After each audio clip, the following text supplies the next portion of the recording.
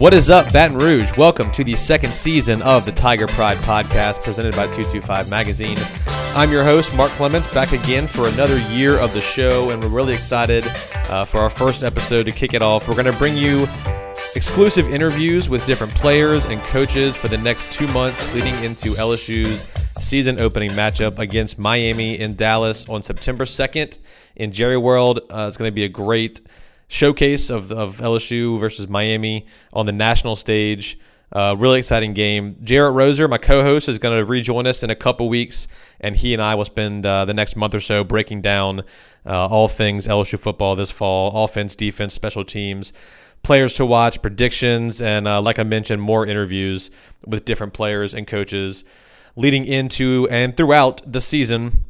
Our first one we're really excited to bring you is a one-on-one that we had the chance to sit down with new offensive coordinator Steve Ensminger and talk to him all things offense. There's been so many question marks circling the LSU offense this year. Who's going to play quarterback? How's the running back room shaping up? The transfer of Joe Burrow, what does that mean to the quarterback room? Tons of talent at the wide receiver and tight end position. How does he hope to utilize those? And really overall, what will the offense look like this year? We've seen a decade and a half of Les Miles run offenses. And last year we saw the Matt Canada offense, which is something a little bit different. And now Steve Ensminger is at the helm in a full-time role. What can LSU fans expect? He answers all these questions and more. We hope you enjoy this interview. Stay tuned for this one, and we got plenty more coming in the next 2 months. We hope you enjoy it. Mark Clements over at LSU with new LSU offensive coordinator Steve Ensminger. And Coach, I appreciate your time being with us today. Let's kind of go back to you taking the job when you first decided to become the full-time OC. And you talked about why the timing seemed right at the time. Now that you're kind of in it full swing and doing the recruiting, doing the game planning, installing the offense, do you still feel like this was the right time, the right calling for you at this moment? I thought it was for the kids. I really did. Right. You know, they the ones that are on this team right now, this offense, have gone through 4 coordinators. You know, actually right. 3 up until this year and everything else. And I thought it was fair for them. You know, to only take it over. I know them all. They know how I am. They know how I treat them.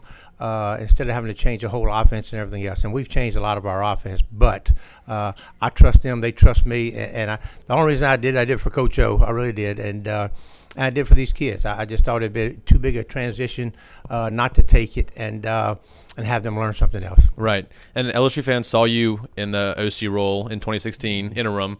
And it wasn't really your playbook, but even the first game you took over, you saw a lot of things change, and whether it was play calling and kind of offense opened up a little bit more. Expectations for this fall, how similar and how different will it look from what we did see in 2016? It'll be somewhat different. There's no doubt about it. You know, the job as a coordinator and my staff is to evaluate what our talent is, to put the most talented kids we have on the field. You know, for an example, in 2016, heck, I had Leonard and Darius Geis. You know, right. They wasn't coming off the field. You know, so it was.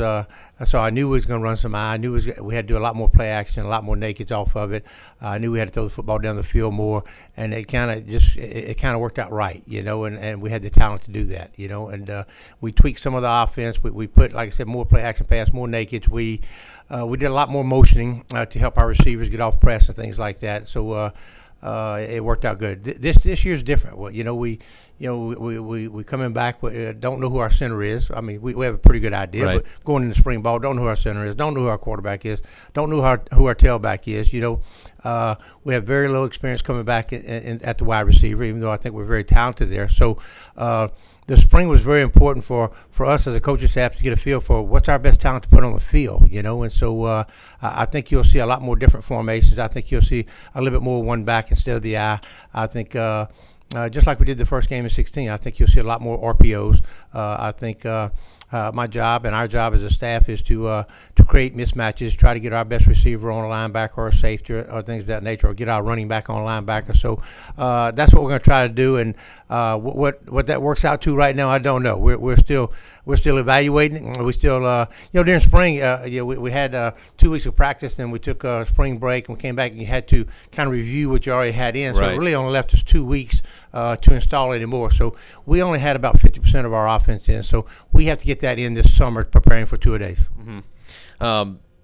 Is there any worry or concern in your mind, since you haven't been an offensive coordinator full-time in 10 years or so, is there any worry on your end just getting back into the swing of things, or do you think since you've been involved in football, you've kind of been right there next to whether it's Matt Canada, Cam Cameron, whoever it was, you feel like you're ready to rock and roll? I do. I'm not concerned about it at all. Heck, if I can prepare a game in 1 week, I think you give me 7 or 8 months, I think I'll be better prepared for it. But I'm not concerned with it. I think the biggest thing is I think the confidence that Coach O has in me. I think the confidence that players have in me.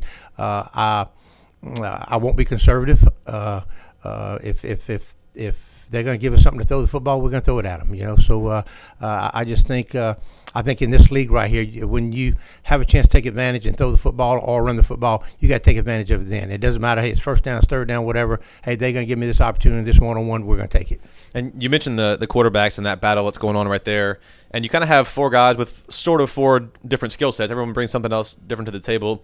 Do you have a prototypical quarterback of what you want to run your offense, or are you going to kind of work around what the guys you have on the field? No, we're going to work around what we have on the field. We're going to work around, again, going back to, we might be better at 3 wides as our base offense. We might be better at 4 wides as our base offense. So all that will predicate who's the quarterback, all that, which one fits into that scheme and everything else. And so once we decide that and we have a pretty good idea of it, then we're going to conform this summer of teaching our quarterbacks, this is what we're going to be, this is what we're going to base out of and everything else. Now, can you run this offense? And so LSU fans have seen Justin, Miles, and Lowell. What did you guys see in Joe to want to bring him in? I guess what else? What piece does he bring to that quarterback room?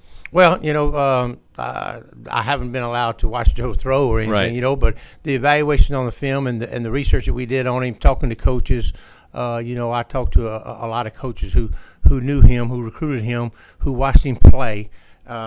And they all say, and the thing that shows up on the film, the thing that showed up when he came on his official visit, he's a very mature young man. He's a football intelligent young man. I wouldn't say, hey, he has an overly strong arm, but he's very accurate and anticipate throws, and so he brings a lot to the table. Mm-hmm. What are you looking to see out of that quarterback battle this as gets into the fall and one guy needs to emerge? Well, I think this. I think there's two things. It's got to be consistency. It has to be decision-making and explosive plays. Okay, what quarterback can be accurate? What quarterback's going to make the right decisions, not put us in a bad light? If this coverage rolls to here, am I going to the right place? So decision-making is really big. But I think the quarterback who can go out there with what we're trying to do offensively and make explosive plays, he has a chance to be the quarterback. And you talked about the receiver core being one of the strongest points on not only on the offense but on the whole team. Not a lot of experience, but just littered with 5-star freak shows in terms of size and speed. What's that competition been like, and has any guys emerged so far kind of as the front of that pack? Well, you look at you look at spring practice and everything else, and like I said, a lot of the fans in Baton Rouge, they don't know who our receivers are right now. Right. We kind of returned Drake Davis, who played a limited role last year but made some plays. We returned Derek Dillon, but you saw in the spring game, and during spring you saw Justin Jefferson make some plays, and I think he's going to be an outstanding receiver. You saw the Giles kid make some plays. So I think they're going to emerge quickly right now and make plays for us. And then we have these young kids coming in, Terrence Marshall. We have Jamar Chase. We have Keenan Jones. We have Dre Jenkins. And so it's good. I'll be honest with you, we haven't had that depth here.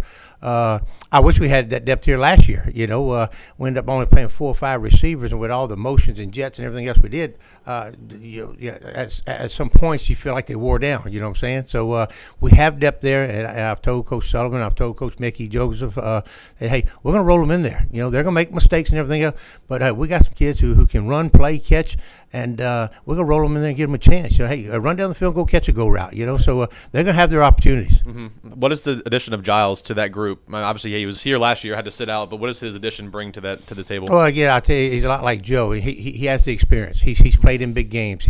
There's a maturity about him. He's a young man. I don't know this. He caught 6 or 7 passes at Texas Tech before he transferred here. He's a guy who has run the RPOs and knows how to run them. He's a guy who works very hard. He's a young man who's done a good job during spring of catching the football, make the first guy miss, and make a big play out of it. So that's what we're excited about. Mm-hmm. I was talking to Thaddeus and Foster yesterday, and they were mentioning tight ends are kind of used all over the place in this offense. What do you expect out of them this fall? They better be ready because that's my group. I've been with them. I recruited them and everything else, and I love them to death. And they have the worst of all worlds, because I have a personal relationship with them and the Fs, and because I've coached them and everything else. So anything they do wrong, it's multiplied, because that's my position, guys, So, but no, I expect big things out of them. You start talking about personnels. The fight right now as far as the staff is, hey, is it 3-4 wides? Is it 2 tight ends? Because we got 2 great tight ends, and we are going to move them around. They're going to have to. They will line up as in tight end position. They'll line up off the ball. They'll line up in a slot position. They'll line up. You saw in the spring. They'll line up as a wideout. You saw Jamal Pettigrew catch the ball out on the sideline on 3rd and 8 and go make a play for us. So we're going to move them around. We're going, like I said, we're going to move them all around. Our F position, our Y position, and all our receiver position. You'll see them in multiple formations. You'll see them in multiple positions. And the running back group, LSU fans have been kind of spoiled with Darius Leonard, Jeremy Hill, all these guys who have been here the past few years. Not that the running back group isn't talented, but just a little more inexperienced, a little more question marks. What have you seen from those guys? I guess in particular Nick, who's a little bit older, and Clyde, who we saw some flashes of last year. Well, you know what? It's kind of and I think Nick's done an outstanding job, but it goes back to. In 16, we're an I team. I really don't know if we have the I back right now. All these guys who we brought in the last couple of years have been one-back backs. Nick and Clyde and Tate Provins and heck, I'm missing one. I know I'm getting in trouble over that, but Leonard. Okay? Right. Yeah. They were all one-back guys, so it fits them. Okay. Are we going to run the I? Yes, we're going to run the I because there's people are so much spread right now. It kind of goes in circles. A lot of teams don't know how to play the I. So but yes, we will run that and everything else. But I think the zone read stuff with the quarterback, the RPOs and everything else. I think it fits what our running backs do. Do you expect it to be less of, like I said in the past, it was Darius was the guy, and you kind of had a secondary guy, or Leonard was the guy, and then Darius came in. Do you expect this to be more of a running back by committee? I do. This year? I do. I don't see. Really, I don't see a whole lot of difference, and there is, and each one of them is different. I think you take Nick, for example. Nick is a very patient runner and can make a great cut for you. You take Clyde. Clyde can make the next one miss. And Clyde can take it for a big gain. You take Leonard. Leonard not only runs the ball hard and probably one of our most physical backs, but he's great on third downs and pass protection. And then you take the 2 freshmen in here. Tate Provin has a gear that I don't know if the rest of them has as far as speed and stuff like that. And then you take the Curry kid who just got in here. We know he's a physical back. So I do believe it will be running back by committee. Yeah. And I know you're not a big social media guy. You don't have to read or get involved in all of that. But do you ever hear or get a sense of the pressure of running an offense at LSU, just kind of what the pressure has been like the past few years? And do you feel that? And do you have any response to that or any? I know what the pressures are at LSU. I've been here. I've offensive coordinated in the SEC, and LSU is different. I know it. I played quarterback. I've coached here and everything else. I know what the expectations are, and I don't have to read social media. I don't have to read Twitter or anything else to understand that. I don't read none of that. I don't read the paper, and people say that I don't. And our coaches come in and say, "Hey, did you read this?" I said, "No, I don't read that stuff." So it doesn't bother me. I know what the pressure is. So if just in the final note, then I'll let you go. If there's a message, if you have a message to LSU fans who might be concerned about the offense, just given the number of question marks at different positions, what would be your message to them to not be worried, stay calm? Let's just see what you bring out week 1. Well, I guess the one message I can say this is we're going to put a good product on the field. Don't get comfortable in your seats. We're going to throw the football. We're going to throw it downfield. And, hey, if it's the best personnel to be 4 wides, we'll be that. If the best personnel is to be in the eye, we'll do that. But it won't be the same play over and over. We won't line up in the eye and try to pound people and everything else. We're going to move the football around. We're going to go fast at times. We're going to slow it down. We're going to it'll be different. So, you know what? Stay on the edge of your seat and get ready, and let's see what can make it happen. I'm sure that I get a lot of LSU fans excited. Thanks again for your time, Coach. I appreciate it. Thank you. I appreciate it. That'll do it for our first episode of Season 2 of the Tiger Pride podcast. We hope you enjoyed our sit-down with Coach Steve Ensminger. The next few episodes we bring you are going to be more exclusive interviews we had with different players on LSU's football team. We have Devin White, Greedy Williams, Jonathan Giles, Thaddeus Moss, Foster Morrow, tons of guys that we talked to over the summer that we're going to bring to you over the next few episodes. Be sure to subscribe to the podcast on iTunes. You can search for 225 Magazine or the Tiger Pride Podcast and find it there, or go find us on SoundCloud. Just search for 225 Magazine and subscribe to us there, and all these will come straight to your phone when we update it. Be sure to stay tuned for next week's episode, and be sure to follow us on our social media, facebook.com/225magazine, on Instagram and Twitter at 225 Baton Rouge. Our LSU issue is hot in the making. We've put a lot of work into it, a lot of interviews, a lot of photography sessions, a lot of podcasts recorded. It's going to be a great issue. We know you're going to enjoy it, so be on the lookout for that in early August. In the next few weeks, stay tuned for the podcast. Jarrett and I will come at you real shortly. Thanks for listening. Have a great day.